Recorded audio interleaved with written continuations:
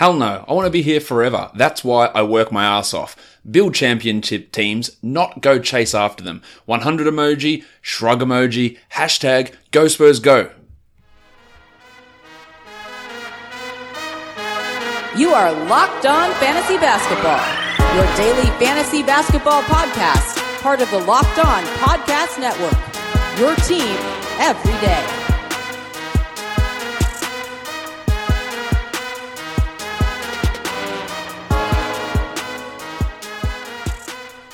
Hello and welcome to the Locked On Fantasy Basketball podcast brought to you by Basketball Monster. My name is Josh Lloyd and I am the lead fantasy analyst at basketballmonster.com, and you can find me on Twitter as always at redrock_Beeble. Today's show also brought to you by Hotels.com, by Untuckit and by Grip 6 Belts. Today we're going to be looking at the San Antonio Spurs, their 2018-19 season in review. Michael Bolton. Let's get to it. Let's get to it indeed. A weird time, I guess, to be doing the Spurs review after two of their former players just led the Toronto Raptors into the NBA Finals for the first time, Kawhi Leonard and Danny Green. Of course, but we're talking Spurs today, not former Spurs. This team finished with a 48-34 record, 7th seed in the Western Conference. Really took Denver to the limit in the first round before losing. They had the 22nd best pace in the NBA, 19th in defense, 7th in offense, which is a little bit of a surprise. We know that Greg Popovich teams always have a reputation for defense. They struggled there, but surprisingly on a team that shoots no threes, they had the 7th best offense in the entire NBA.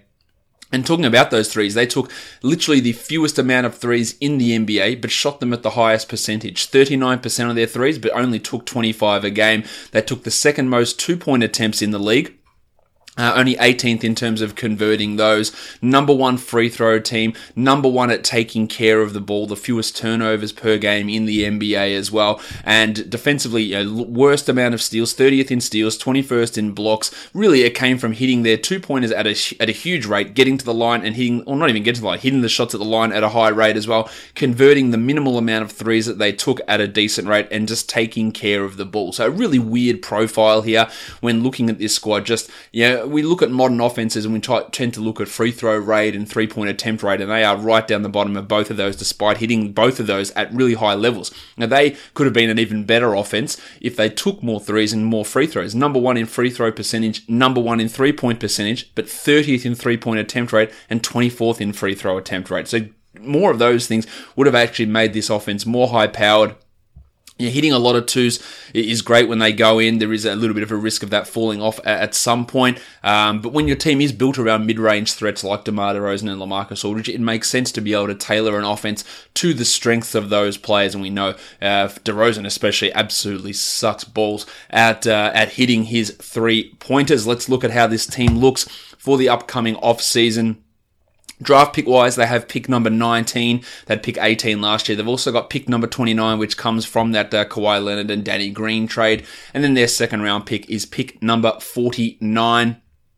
Look at their cap space. They can't really get too much here. They can get up to about $5 million in space if they renounce all the rights for their unrestricted free agents. Their unrestricted free agents, there's only really one major one there. That's Rudy Gay, who was on a $10 million contract last season. There's also Dante Cunningham, Quincy Pondexter, and Donatas Motiejunas, who was signed at the end of the season. Cunningham and Pondexter, they are very, very low priority guys who played, especially Cunningham, probably more minutes than they needed to. Gay is the important one, depending on what Rudy wants to do and what the Spurs want to do there. He was a key piece either as a starting small forward, even though he's really a power forward, or as the sixth man coming off the bench. But finding the replacement there at the 3 position, maybe it's tough, or maybe they just keep DeMar DeRozan in that position permanently. And then look to get more minutes out of, say, Davis Bertans at the 4, or a little bit more Poeltl, Aldridge starting front court with Derek White, DeJounte Murray at the 1 and the 2. So there is some possibilities. I think if they do look to bring Gay back, it probably will be in a 6th man role, and we'll see more Aldridge, Poeltl front courts with DeRozan almost exclusively at the 3, but that provides issues in itself with his absolute lack of defense, the lack of shooting. It is going to cause problems for this Spurs team. The season after, the 2020-2021 season, they can get a huge amount of cap space there with guys like Aldridge with a partial guarantee. DeRozan's got a player option as well, which could actually, he could decide to decline that. Lots of other options there for them to create some space in terms of free agency there. So this season they are a little bit locked into what they're going to do. just with that real swing decision being what they do with Rudy Gay. But even if Rudy Gay doesn't come back, that doesn't really open up much for them outside of exceptions in terms of bringing players in. So it's not like they've got, big cap space to bring in someone the equivalent of Gay, because they just don't have that level of cap space available to them with those big contracts to DeRozan and Aldridge. All right, if we look at this team now, as actually we won't quite just get into that. I do have to remind you guys to subscribe to this podcast, and do that by using the new Himalaya podcast app, your best option for subscribing to podcasts. Himalaya podcast app is the app you need to go and download. And also our sponsors today, Grip 6 Belt and Untuck It are sponsoring today's show on Grip 6. Go to grip6.com/lock. That's grip6.com/lock, LOCKE, for a special offer. And Untuck It, use the promo code NBA for the best untucked shirts specifically designed to be worn untucked. Use that promo code NBA for 20% off your order. All right, let's get into these players now. The number one player fantasy-wise on this San Antonio Spurs team was LaMarcus Aldridge. He was the 25th ranked player overall. I thought that we'd see a little bit of a step back from Aldridge this season. It wasn't the case. He was actually identical in terms of his rank from last season to this season, 25th in both of those years. He did take a step back, though, in his overall level of scoring. 2 fewer points per game, which was to be expected given the arrival of DeMar DeRozan. But he was able to offset that in terms of his other numbers by marginally increasing his free throw percentage, which gave him a little bit of a boost there. And in a league whose free throw percentage seemed to be, at least for some of the top players, seemed to be dropping down, you take it. Now his free throw percentage went from 83.7 to 84.5, which is a marginal increase, 0.8 percentage points increase. But in terms of the Z-score impact, because it's all relative to how the rest of the league's doing, that was a 0.17 Z-score, standard score increase, which is a pretty big deal, and that's enabling Aldridge to stay at that 25 spot. He also increased his rebounds from 8.5 to 9.2, increased his assists from 2 to 2.4 as well, and blocks from 1.2 to 1.3. So remarkably consistent in those other areas and improving in those other areas, even with his scoring going down. He was the one of the best players on this team. He was the highest in wins added. PIPM had a few other players placed ahead of him, but it was still a positive offensively and defensively there as a 1.29. Was only a +1 on-off, as this Spurs bench was really, really impressive, and was a large portion of the success that they had this season came from that bench unit. Only a +1 for Aldridge. Some of that maybe is to do with the fact that he played with DeRozan, who historically has been a relatively negative on-off sort of a guy, and we saw that again happen this season. But Aldridge he is pretty old. He is about to be turned 34. You would expect that there is going to be some sort of drop-off coming, and I wouldn't be stunned if either next season, maybe not next season, but the year after, he becomes less than a 20-point-per-game guy at the age of 35. That might be tough to continue. The blocks from 1.3, do they go down to 1.1 or 1.0? Do the free throw attempts drop from 5 down to 4.2? Do the rebounding go back to 8.5? Like, these are all, I think, distinct possibilities for Aldridge. And if I had to set an over-under on where he ranks next season, I'd put it at about 35, and I'd probably take the under, meaning I think he'll be a worse finish than 35 for next season, just as age-related decline starts to kick in. DeMar DeRozan, I think he was really strong to start the season, did fall off as the season tended to go on. The 39th ranked player overall, he's about to turn 30. 21-6 with over 6 assists, 1 steal a game, 48 and 83, an abysmal 16% from 3. Just really didn't take them or didn't hit those threes at all. In fact, he last season in Toronto, he hit 89 threes. This season, he hit 7. That is just a complete disregard for shooting threes. He also saw his usage rate drop in San Antonio. He was at 29.8 in the previous season in Toronto, down to 27.8 this season, which is a pretty significant dip. But what we saw is him handling the ball a ton. He was at 5.2 assists in Toronto last year, all the way up to 6.0, and the rebounds went from 3.9 to 6.1. That is how he was able to increase his ranking so much. Now, I thought that he would really struggle to be a top 50 player this season. I was obviously wrong on that. I didn't see him almost doubling his rebound rate. I didn't see him bumping those assist numbers as high as he did. I did think that his scoring would fall off, and like Aldridge as it did, he lost 2 points per game there, but he was able to up his efficiency His 2-point shooting stayed the same, but his overall field goals went from 45 to 48 by eliminating the 3-point shot. So that was a boon for his fantasy value there, despite the fact that for the 3-pointers, he was just an absolute non-factor. But as I mentioned earlier, just always weird when this guy is a negative 3.5. Like when he's on the court, the team is 3.5 points worse off. Yeah, when the bench comes in and Bellinelli and Mills and all these guys come in, they perform better. So a lot of it is to do with the strength of the bench, but this has been a consistent thing with DeRozan that he doesn't seem to lead his team to these strong performances. In terms of wins added, he was 5th on the team behind Aldridge, White, Bertans, and Gay. Had a PIPM of negative 0.14. Defensively, he struggles, though the defensive PIPM wasn't a terrible number there. I think that you look at him as probably that top 40, top 45 sort of a player again next season. But when DeJounte Murray is back, do we see the 6 assists go back to 5 assists? Not that Murray is a high assist guy, but another guy that will have the ball in his hands there a little bit. And maybe that does impact his overall assist. And also, I think really, really importantly, those rebound numbers, which Avery Bradley style had a huge spike, 3.9 up to 6.1 rebounds is a huge spike.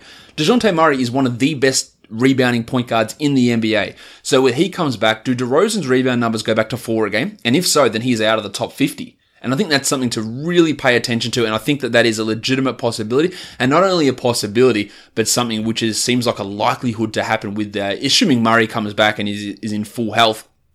There is a real risk of that.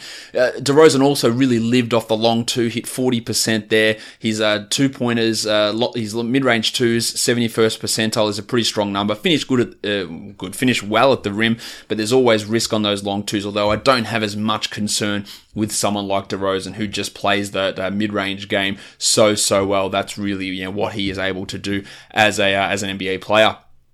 Rudy Gay was the Spurs' 3rd top 100 player, 85th overall. It provided great value with his ADP of 138. He was a guy that I was really big into. Probably wasn't as big into him at number 85, but I thought he'd be a top 100 guy. And he did it while playing only under 27 minutes a game. Almost 14 points, a 3 per game, 7 boards, 2.5 assists, 0.8 steals, 0.5 blocks, 50 and 82, including 40% from 3. So he really outdid my expectations in terms of efficiency, took that true shooting from 54 all the way up to 58%. Otherwise, everything else is very Rudy Gay-like.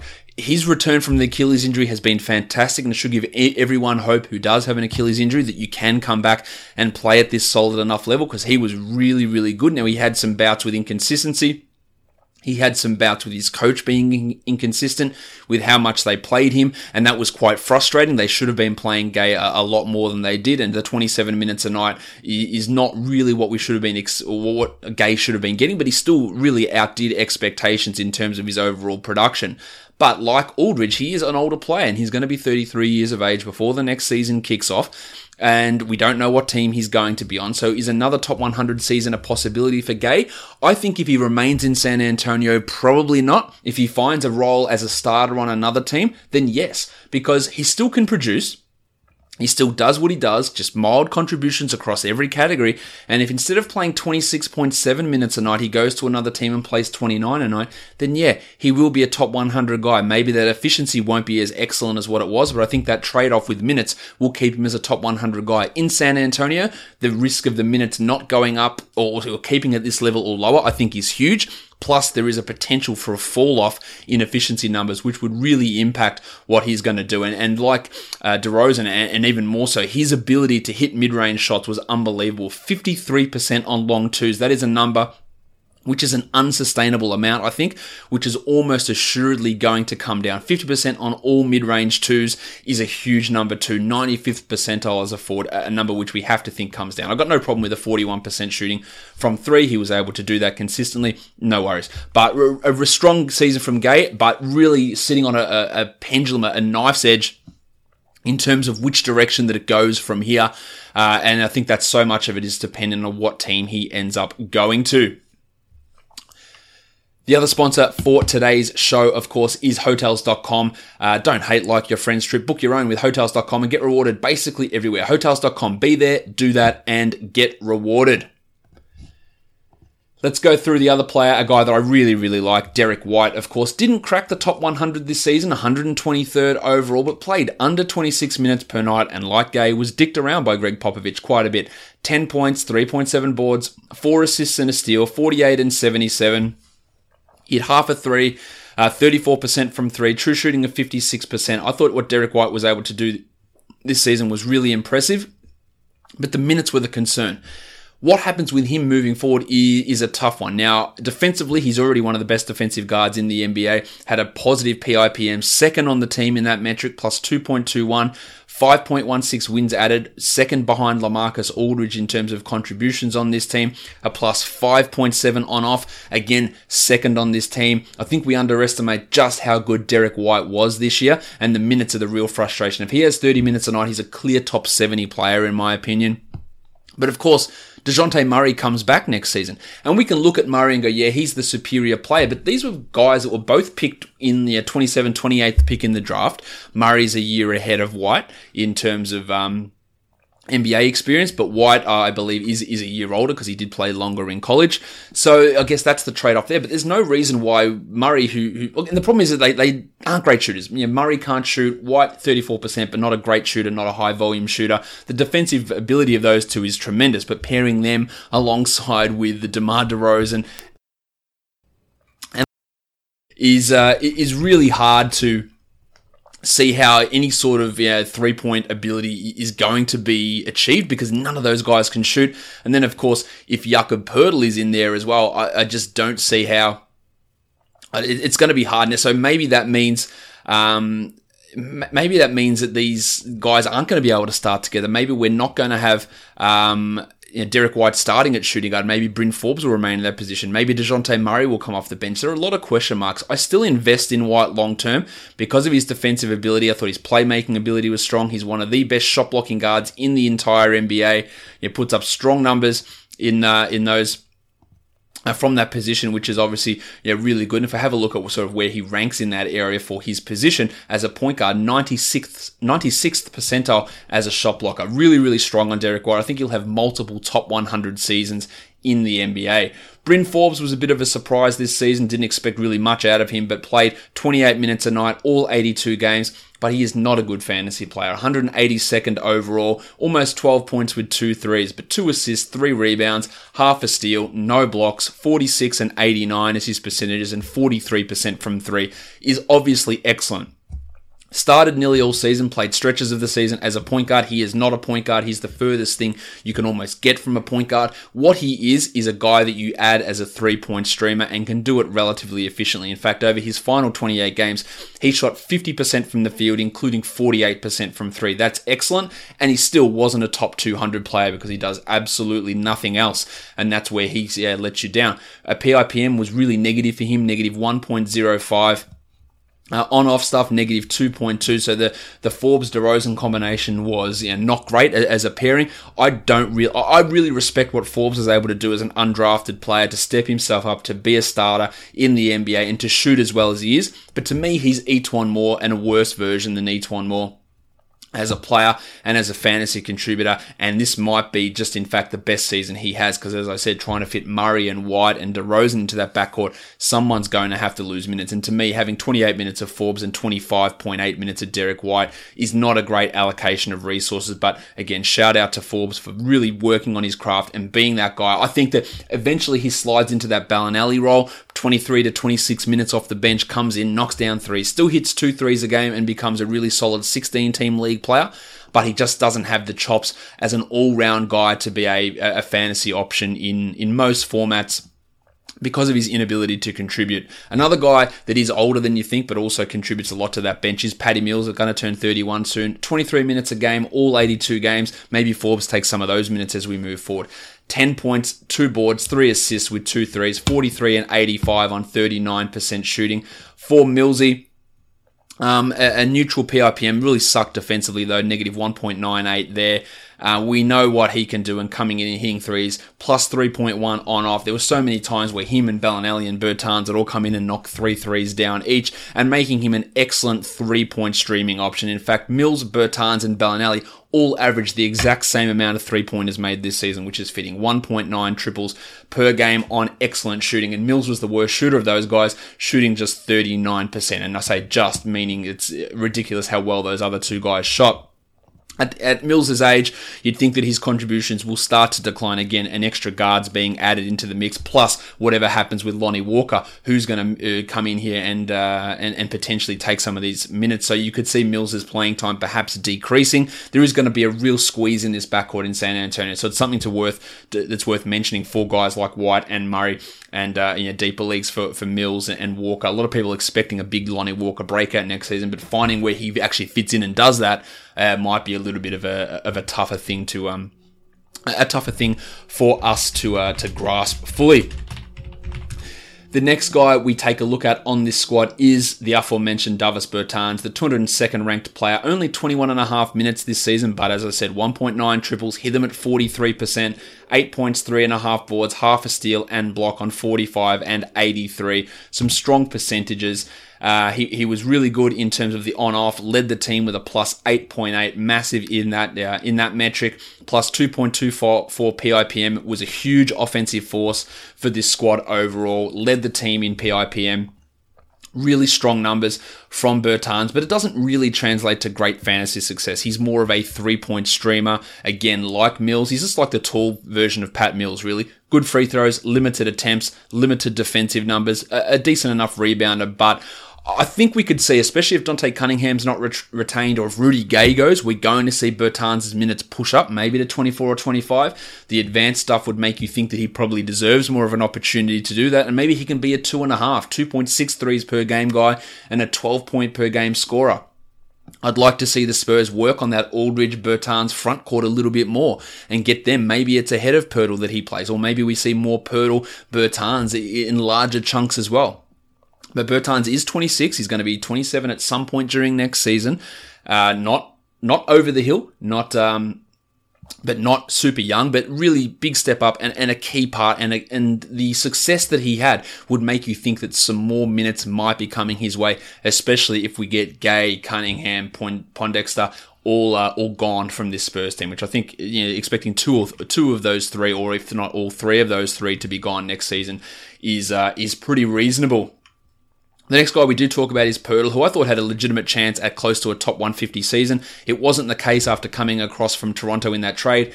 The 231st ranked player only got 17 minutes a night, and that's exactly why he wasn't able to live up to that expectation. 5.5 points and 5.5 boards is not terrible. Never going to be an assist guy. 0.4 steals is pretty nice. 0.9 blocks is really good in those minutes. 65% shooting is strong. The free throws were bad, 53% on 1.2 attempts, but there's enough there to make you go, well, if they're going to commit to Poeltl as a starting center and playing him 26 a night, then he can be that guy that sneaks in at the back end of a standard league draft. His advanced numbers were strong. He was positive defensively, really good defensively, in fact. 0.94 overall PIPM, contributed wins.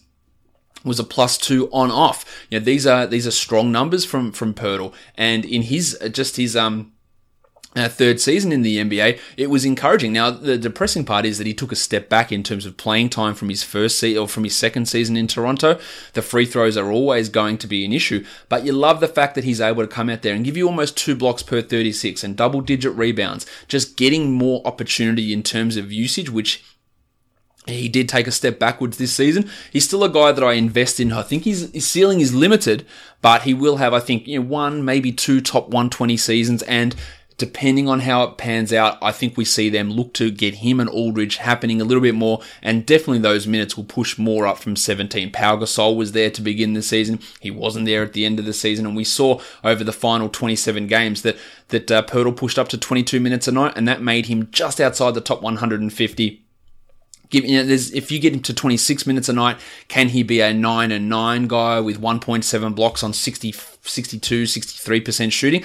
That's enough to be a 12-team impact guy for certain teams. So I think Poeltl can get up. He's never going to develop as a shooter. He's not a passer. He's never going to be a 34-minute-a-night guy, but he can be a guy that with that large contribution in field goal percentage and blocks and rebounding can be a useful enough player. And I thought we started to see that develop at the second or over the second half of the season. Marco Bellinelli, I talked about him already, 33 years of age, 23 minutes, 10.5 points per game, and like those other bench guys, 1.9 triples, but unlike guys like Mills and Bertans, Bellinelli was actually a big negative 1.46 PIPM, the worst defensive PIPM on the entire team. An on-off of negative 3.3 is not a good number. Overall negative 1.3. And when you're combining with those guys with other such high levels, Mills and Gay and Bertans, who have got massive on-offs, and Poeltl for another guy to add in there, for him to be a negative when playing a lot with that group says a lot about how destructive he can be as a player.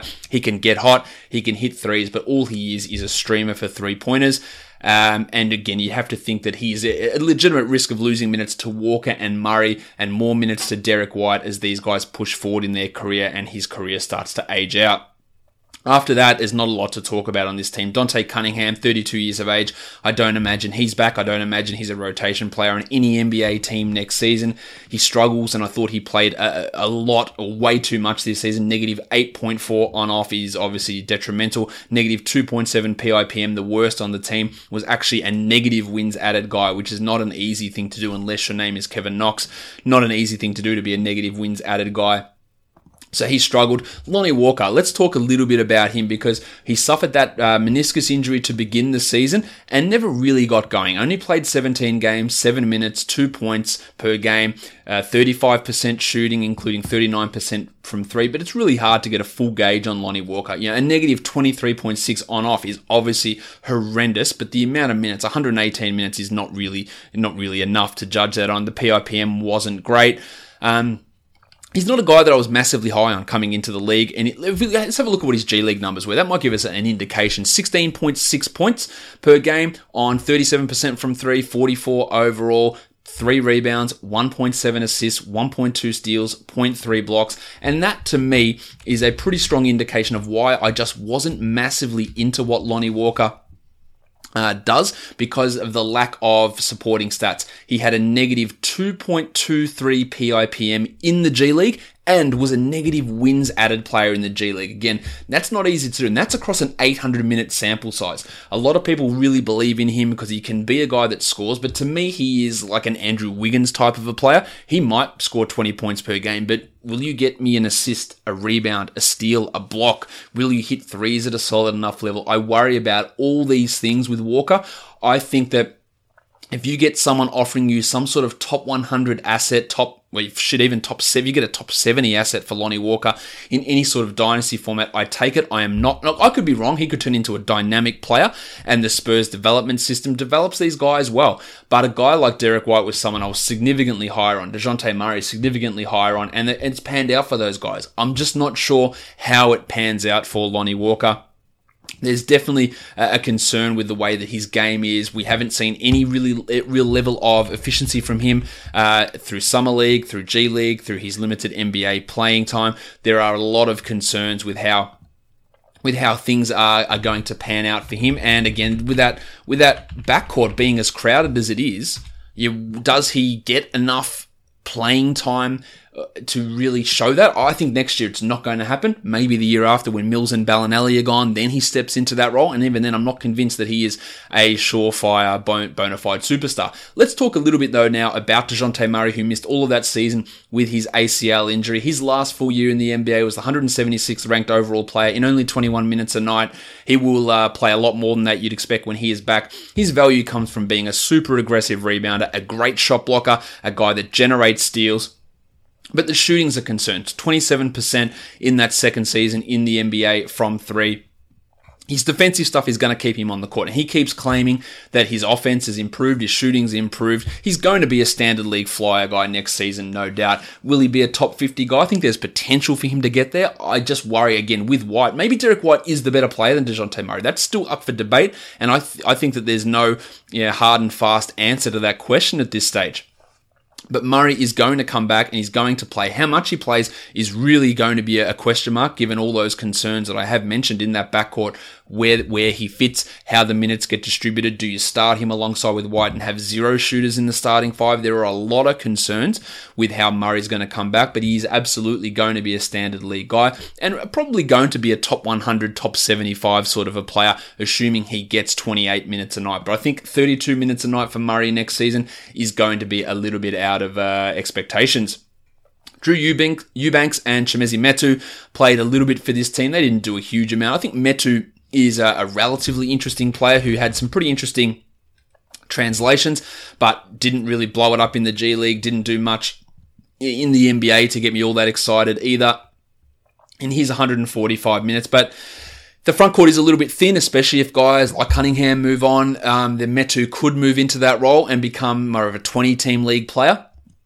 But he's going to want to improve significantly on what he did this season, where he scored 2 points a game on 33% shooting, which is a big man. You obviously want more than that. You want some more defensive stats generated as well, which he didn't really do huge numbers in those areas too. So this Spurs team, a lot of question marks just from a rotation perspective, not in terms of players coming in or out. The Rudy Gay decision is going to be key. Do we get more Bertans minutes? Where does DeJounte fit in? Can Lonnie Walker step up?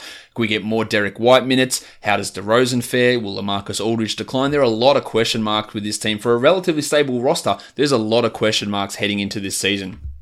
Don't forget, guys, never miss an episode of Locked On Fantasy Basketball by subscribing over on Himalaya Podcast app, Apple Podcasts, Google Podcasts, and on Spotify. Leave me a 5-star review. Subscribe on YouTube. Give it a thumbs up. Click the bell. Leave a comment. You know the drill. And check out our sponsors, Hotels.com, Grip 6 Belts, and Untuck It. Guys, we are done here. Thank you so much for listening, everyone.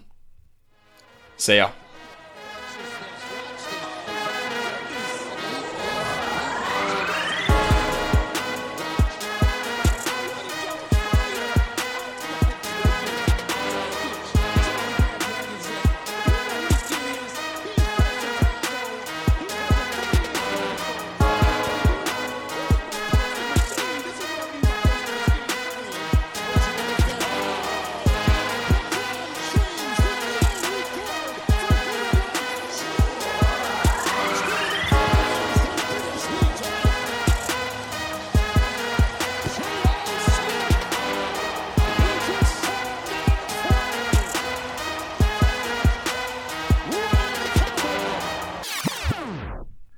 DeJounte Murray.